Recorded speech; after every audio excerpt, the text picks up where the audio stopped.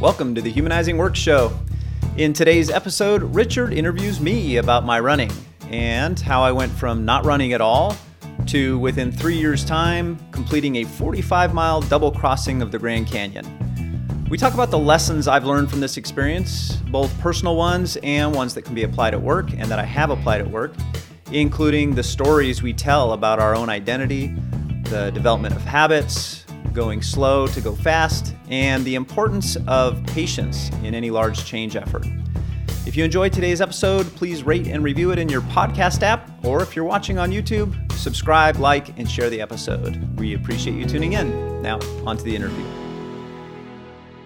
Peter, you've made some major changes in your life over the last few years, and I think the way you've approached those changes has some valuable lessons for individuals and teams who'd like to make their own sustainable, positive change. So I want to talk about that story and some of the things that that you've learned along the way and that others can learn from it. So to set the stage, what'd you do last Friday that would have been completely incomprehensible to 2019, Peter?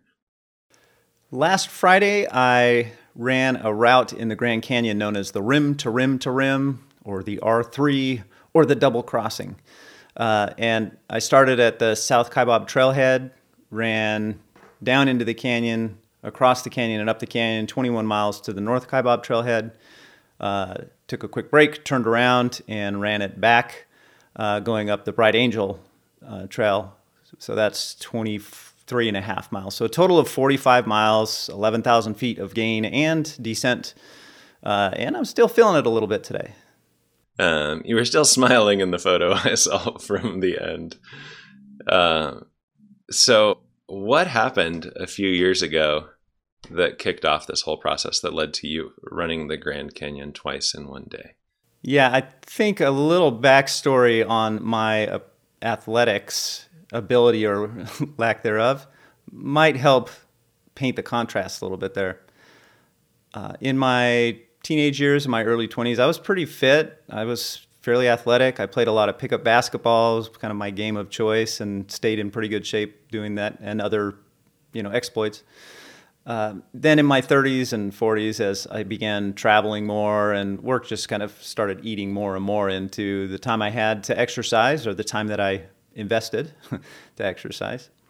And by the time I was in my early 40s, I really wasn't doing anything. I was not exercising. I had adopted the diet of the frequent traveler, which is to say lots of heavy restaurant food, getting what you can get while you can get it because you don't know when you're going to eat again. So it was not that healthy of a lifestyle. And all of those, I would say, were sort of undercurrents. I wasn't worried about them. I wasn't, focused on them. And then in, I would say, the fall of 2019, my little brother Mark gave me a call. And I call him my little brother. He's like 22 months younger than I am.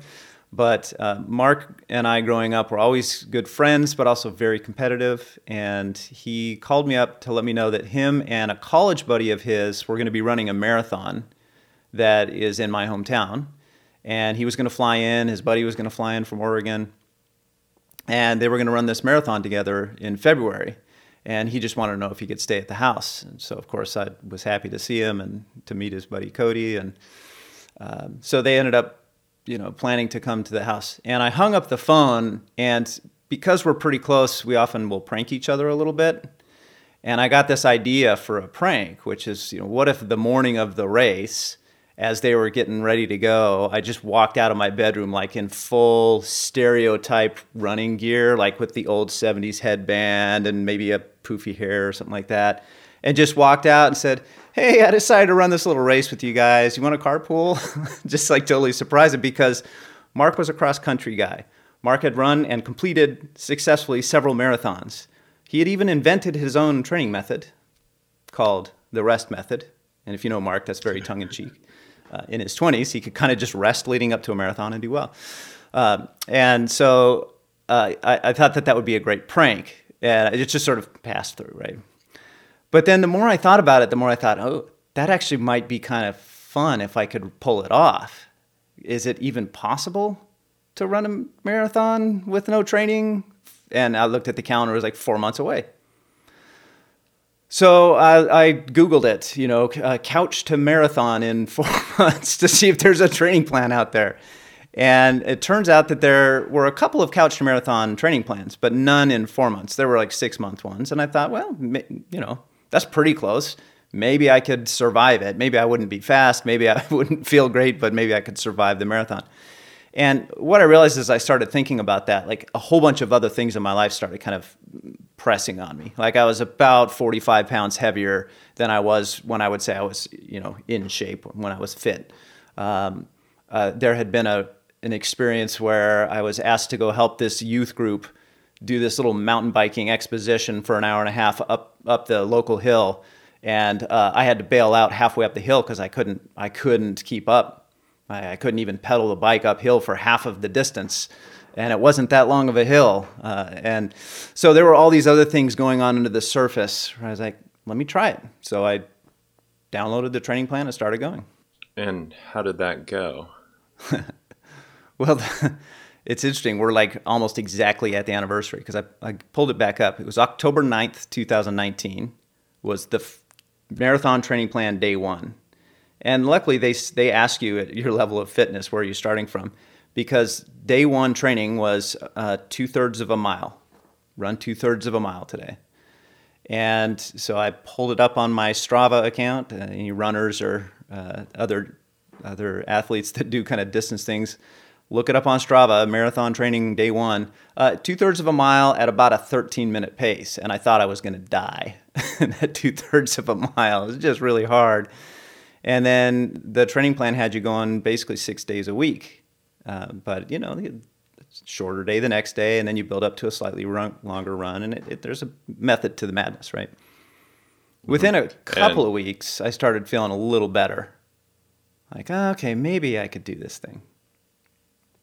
What made it possible for you to even make it a couple of weeks? Because I know people who've tried programs like this, and like those first 2 days of even short runs, they're feeling pain when they walk up the stairs. They give up on it.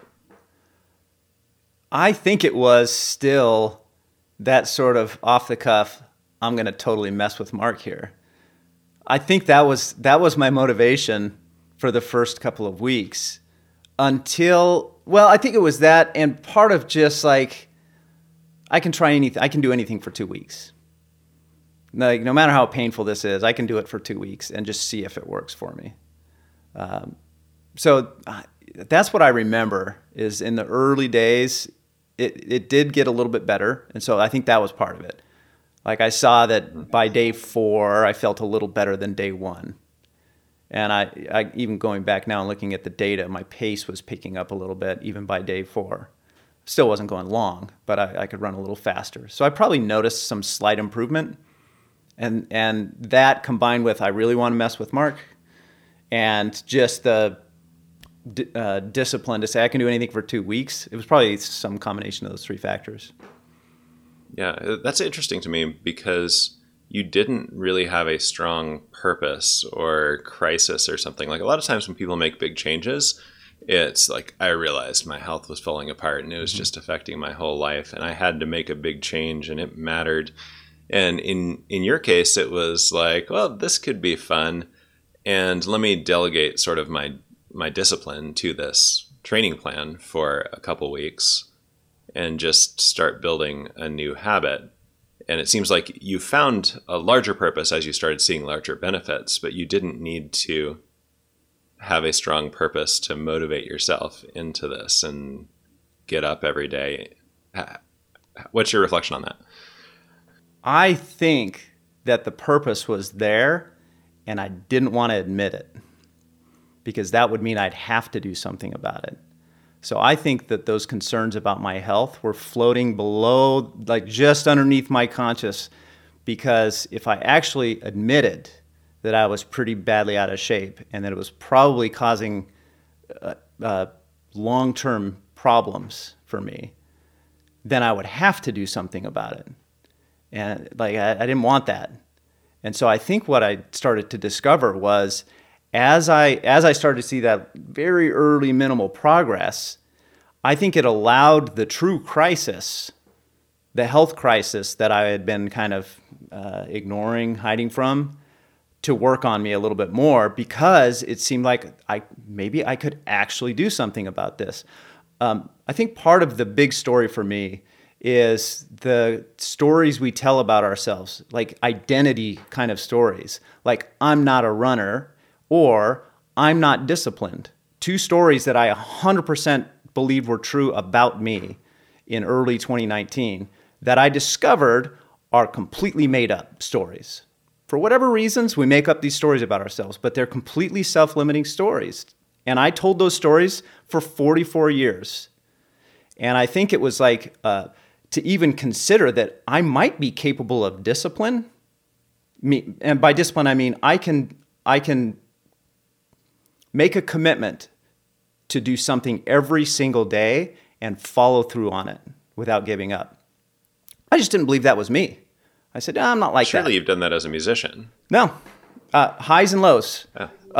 Okay. As a musician, you would think, right? But as a musician, I was very blessed that I could, I got very good at the trumpet very early and very quickly. And the way I stayed in shape for most of my career was get enough gigs to stay in shape because I was not a disciplined practicer. I never have been. So I would use actual paid gigs as this is how I'm going to stay in shape. Never been great at practicing, right? That's part of that. I think that's reinforced that story to myself that like even something I love, like playing the trumpet, I'm not disciplined enough to do every day for long periods of time. So you accidentally did the immunity to change map kind of process where your couple weeks of initial training were a safe test of those hidden assumptions and competing commitments to I'm not a runner. I'm not somebody who follows plans like this. And by not taking it too seriously, you tricked yourself into, well, let me take a couple of weeks and see if maybe those things aren't as true as I thought they were. Yeah, I haven't thought of it through that lens of Keegan and Leahy's immunity to change model. But I think the competing commitment was I'm spontaneous and creative. Yeah. And so then I have to ask, have you lost some of that spontaneity and creativity because you've adopted this discipline? No, that's the cool part of the story, right? Is that those are, again, self-limiting beliefs. If I'm disciplined about this thing, then I can't also be spontaneous and creative. And the reality is the discipline and the habits create more options for spontaneity and creativity because you're more capable as a human being, right? I think that's right, the underlying model of we should challenge those assumptions because maybe they aren't true. Mm-hmm. All right, so we talked about the first couple of weeks. Yeah. Did you make it to the marathon? Yeah, I made it to the marathon, but with some bumps along the road. So that was October 9th was the first run. The marathon was February 8th of 2020, February 8th of 2020. And in the training plan, I had a half marathon kind of as a training run. And I found one that was in mid-December called the Holiday Half in San Diego. And all the way up through the Holiday Half, the training was just feeling like this. Getting better, getting faster, getting better, getting faster. And through that half marathon, I felt pretty good. A couple days after the half marathon, my right knee started hurting, and I didn't know what was going on. In fact, I think we were at our annual retreat in Tucson when it really started flaring up. And it got really bad at a run in downtown LA. There's a running club called the Downtown LA Running Club when I was there for some work in January, where I went out on some 9-mile run because now I'm doing longer and longer distances with this crew. And halfway through that, there was so much pain in my knee, I couldn't keep going. I didn't know what that pain was. Turns out, after a lot of research, that was IT band syndrome, ITBS, which is a very common injury for runners in particular who are going too far, too fast. And things start tightening up and causing things to pull and rub where they shouldn't rub. And you build up just this repetitive use injury. And really, the only real way to recover from those is to stop doing that activity. So this was about a month before the marathon. I said I kind of discovered it because, I went to an orthopedist. Is this some kind of structural issue? I went to a physical therapist, and I actually went to the physical therapist a week before the marathon. By the time I had figured out it's IT band syndrome, there's nothing, I won't do more damage by running the marathon. This is what my orthopedist said. He said it'll hurt, but you won't do more damage. So I found a physical therapist to see if there's anything I could do to loosen it up a little bit. And she just kind of said, well, we can get you going, but this is not going to be a fun run. And I actually did finish it. So by that point, I could run about 2 hours without the IT band really hurting, and then it just starts hurting. So I did finish the marathon. I think my time was 5 hours, 45 minutes. So it's a pretty long marathon time, but I finished it. And here's the funny thing. Mark had used the rest method, and he discovered that at age 43, the rest method didn't work as well as it did in his 20s. And so he even suffered more than I did during the marathon, and he finished it. But I actually beat my runner brother in that marathon because he had really not had time to do really any training for it. So we're not nearly as competitive as we used to be, but I still had that little, hey, I beat Mark in a run. That's cool. So by this point, your story about yourself has changed a little bit. Now you're a runner. And then you get I still did not call myself a runner. The way to fix it. Okay. The way I described myself I'm trying to make sense of how the IT band syndrome and your changing identity intersected there. Yeah. I mean, as soon as I heard that I couldn't do more damage, I already had so much into, I'd trained for so long. It was going to be with my brother. Then it turned out that my sister-in-law, who lives in town, Corinne, she was going to be running the half marathon that day. So it was going to be this fun, cool family thing, and I was kind of all in on the commitment side of it. So I thought, if I can finish it without doing damage, I'm going to finish it, right? I put so much effort into it. It's probably some cost fallacy. It plays into a little bit there. Like I've sunk so much into it. Which can be a useful thing for change sometimes, actually. Yeah. Like sunk cost fallacy is the negative version, skin in the game. Yeah. Is kind of the positive version. I'm invested in this. I want to see it through. Mm-hmm. And then I knew that I'd have to recover after that. I knew I would have to take time off my feet, like not running, maybe swimming, maybe doing something else. But I knew I'd have to there's a fluid packet that builds up in IT band syndrome, and it just needs to shrink down and get reabsorbed. And then you need to deal with the structural issues that caused it to be too tight in the first place, which is almost always hip strength. Have you been able to do that? Yeah. So I did take some time off, and then I really wasn't sure what was next. But a friend of ours in our local community here, he messaged me and said, hey, we're all going to hike across the Grand Canyon in October. A bunch of us are going. Do you want to join us? And I thought, well, that's just hiking. I could probably do that. And so that summer, after I had kind of let the IT band calm down and I had started working on some stretching and strength things, I started hiking. And I don't remember now how much running I was still doing, but in the summer in Arizona, most people are not running. So it was like early morning hikes to prepare for the Grand Canyon.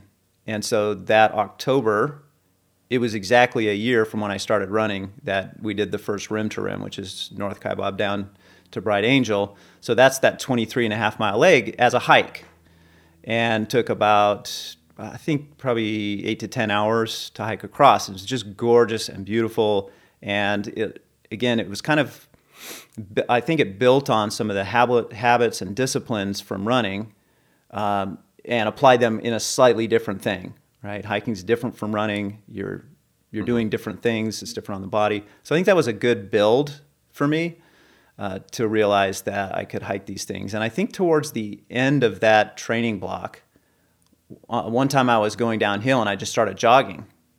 It felt like easier to run than to walk because you're kind of breaking yourself anyway. And I was like, oh, this is fun. It's fun to run downhill. And that just sort of stuck with me. Like, I like running downhill. This is fun. And, sort of long story short is the next year when that group did the Grand Canyon, I ran it and did it in about 6.5 hours, I think. That same thing that had taken 10 hours. And at the end of that run, I still felt good. Like after crossing the canyon once, I felt good. In fact, I went back down in the canyon several times to kind of meet other people and walk them out, and even help somebody that was struggling as it got dark, help kind of get them up out of the canyon. I realized I did a lot more miles than 23 and a half. And that day I said, I'm going both ways. I'm going to start training hard and go both ways. And so a lot of training that went into that. Since then, by the way, I've run the marathon 2 more times, 1 more time, 2 more times. I lose track of time. But yeah, I run the marathon again. It was during COVID, so I ran it by myself. I printed out my own little runner's bib. It's called the Peter Green Invitational Marathon. There can be only one. I gave myself bib number 1 and ran a marathon distance in like 4:45. So I've kept doing the marathon, and I think now these are my what would you call these, milestone events during the year. I do the Grand Canyon in October. I do the marathon in February, and those are 6 months apart. And it's a nice way to bookend the year for me to think about, what am I training for? Yeah. Let's talk for a moment about that, the point where you achieved your initial goal that got you going. Yeah. And didn't have another one. Mm-hmm. Yeah. And I mentioned that I still didn't feel comfortable saying I'm a runner. The way I described myself through that time was, I'm a stubborn jogger. I didn't want to admit that I was a runner. Because I felt like I was getting there, and then the injury setback maybe made me think, maybe I'm not really a runner, and I'm not fast. I mean, any runners out there, if you're wondering about my times, I'm pretty slow still, relative to the body of runners, right? I'm sometimes in the middle of the pack in some races, and usually towards the back. So I didn't feel comfortable saying I'm a runner until I ran the COVID marathon, the There Can Be Only One marathon. When I finished that one, and it was on my own, like there was no aid stations, there were like nobody else. Well, actually there were some other people running a similar course that day, because we ran it on the day that it was originally scheduled before it got canceled. But I saw a few other people out and about. When I ran that one, I think I started saying, why don't I feel comfortable calling myself a runner? I just ran a marathon for fun. I think that means I'm a runner. Like I'm running 30, 40 miles a week. I think I'm a runner. And I'm not sure what caused the switch, but this is, I think, one of the big lessons for me. I told that story for years. I'm not a runner. I'm not a runner. And I think it was to feel like I don't have to compete with Mark, because Mark was a runner. We have these origin stories. I don't know where these stories come from. That's probably my guess. Mm-hmm. I don't want to compete with Mark at running, therefore I'm not a runner, therefore I don't have to try. And that lasted with me for 44 years, 45. And then eventually I realized that was just made up. I just made up that story because I can be a runner. Maybe I don't run today, but choosing that as an identity, I'm not a runner, helped me feel psychologically safe until I realized that's not serving me anymore. And being willing to step into new identity and saying, I am a runner. What does that say about me? Now that implies things about how disciplined I am. That implies things that now I have to live up to that new story I'm telling. And I think sometimes the reason that we hold on to those old self-limiting things is because if we were to tell the new story, we have to accept the responsibility that comes with that new story that we're going to tell. I am a runner. I am disciplined. Now I have to live up to it. Where else has that happened in your life now that you've discovered you can make that kind of switch? I'm capable of delivering a podcast once a week, every week, which can be hard in the way our business works with our schedules. And, we both have families and lots of other commitments, including athletics and music.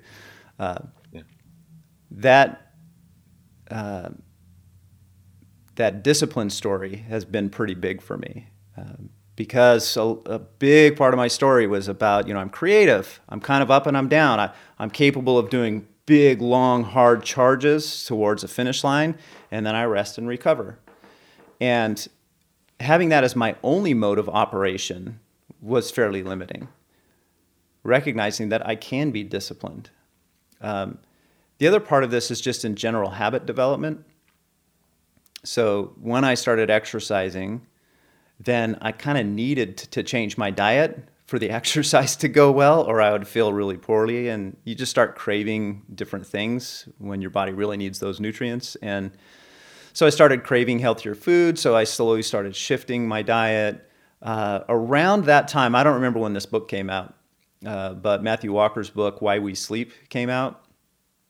And I remember, hearing a few interviews with him on various podcasts and deciding to buy the book, and literally weeping at one point in that book when I started to realize another story I told about myself, which is I don't need sleep.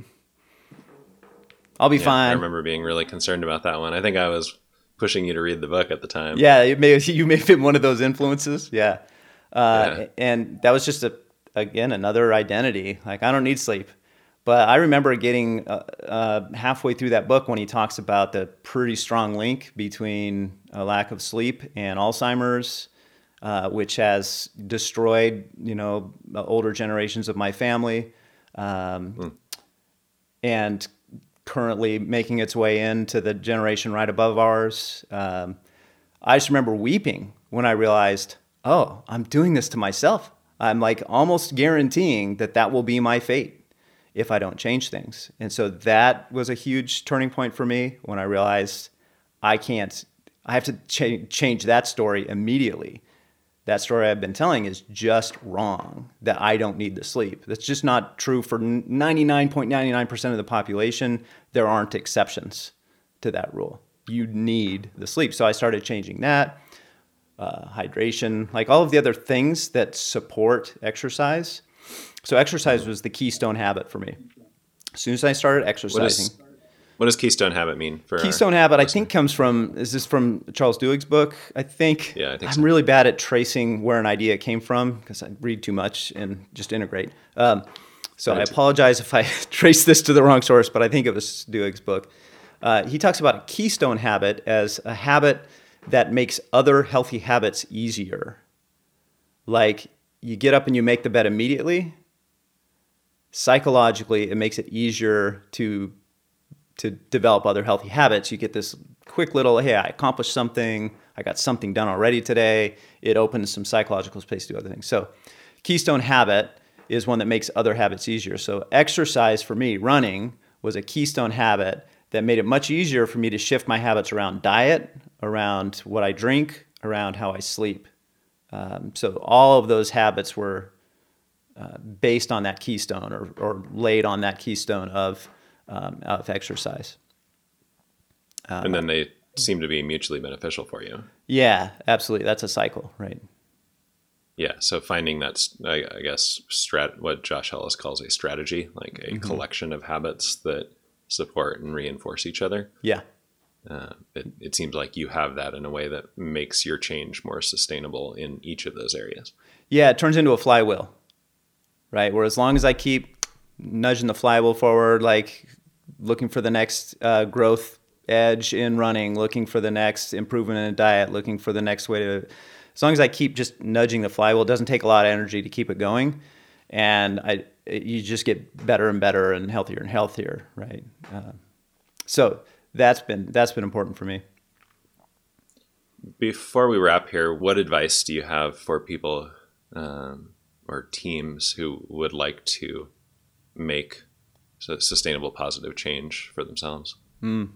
I think teams tell stories about themselves too. So I would start with, like, what stories do we tell about who our team is?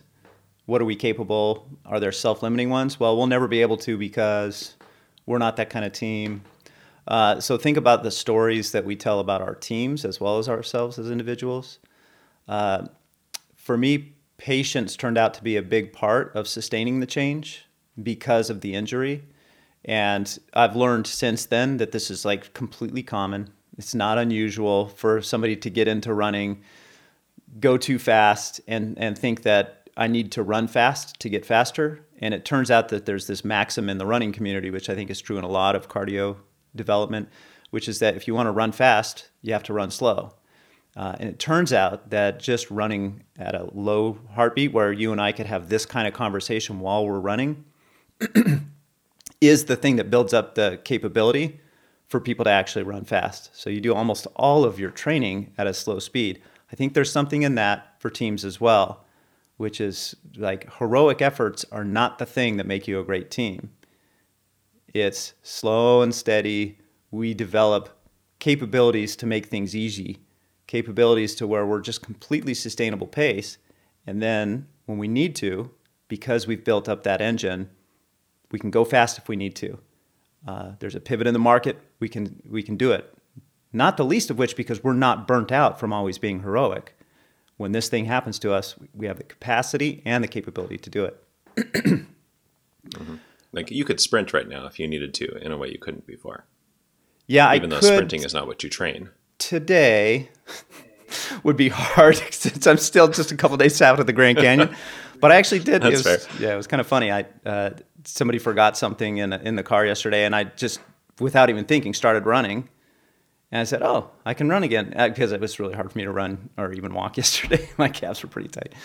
But yeah, one of my sons commented on this a couple weeks ago when we're running our conference up at 9,000 feet in Vail, and I'm walking around on crutches because of ACL surgery, and wanted to see what was on a sign 50 feet away to see if I could park in a particular spot. And as my son put it, Peter was standing next to us, and then he was over there at the sign. And 3 years ago, you didn't move like that. No, yeah. So you have a different freedom, even in those little things, because you've built habits in your life. And I see this with teams, like the team that can run at a sustainable pace can collaborate well on the everyday stuff. When an interesting challenge comes up, whether that's something difficult or an opportunity, they're able to rally around that in a way that they couldn't if their normal mode of working was just wear themselves out with bursts. Yeah. Uh-huh. So I think building up that sustainable engine is big. And then I think if you're interested in improving things, which probably anybody listening to this show is, a huge lesson for me was that I think we overestimate. Well, in fact, there's a Bill Gates quote around this, right? Most people overestimate. There's so many quotes around this. Yeah, most people overestimate what they can get done in a year and underestimate what they can get done in 10. And I think that the 10-year boundary of that is way longer than it needs to be, because it's been 3 years since I started running, and I just ran 45 miles back and forth across the Grand Canyon in 15 hours. That's just crazy. That kind of distance is not normal. And I just slowly built up to it. So, we started this podcast episode that way. What did you do on Friday that you wouldn't have even considered? I didn't even know that thing existed 3 years ago.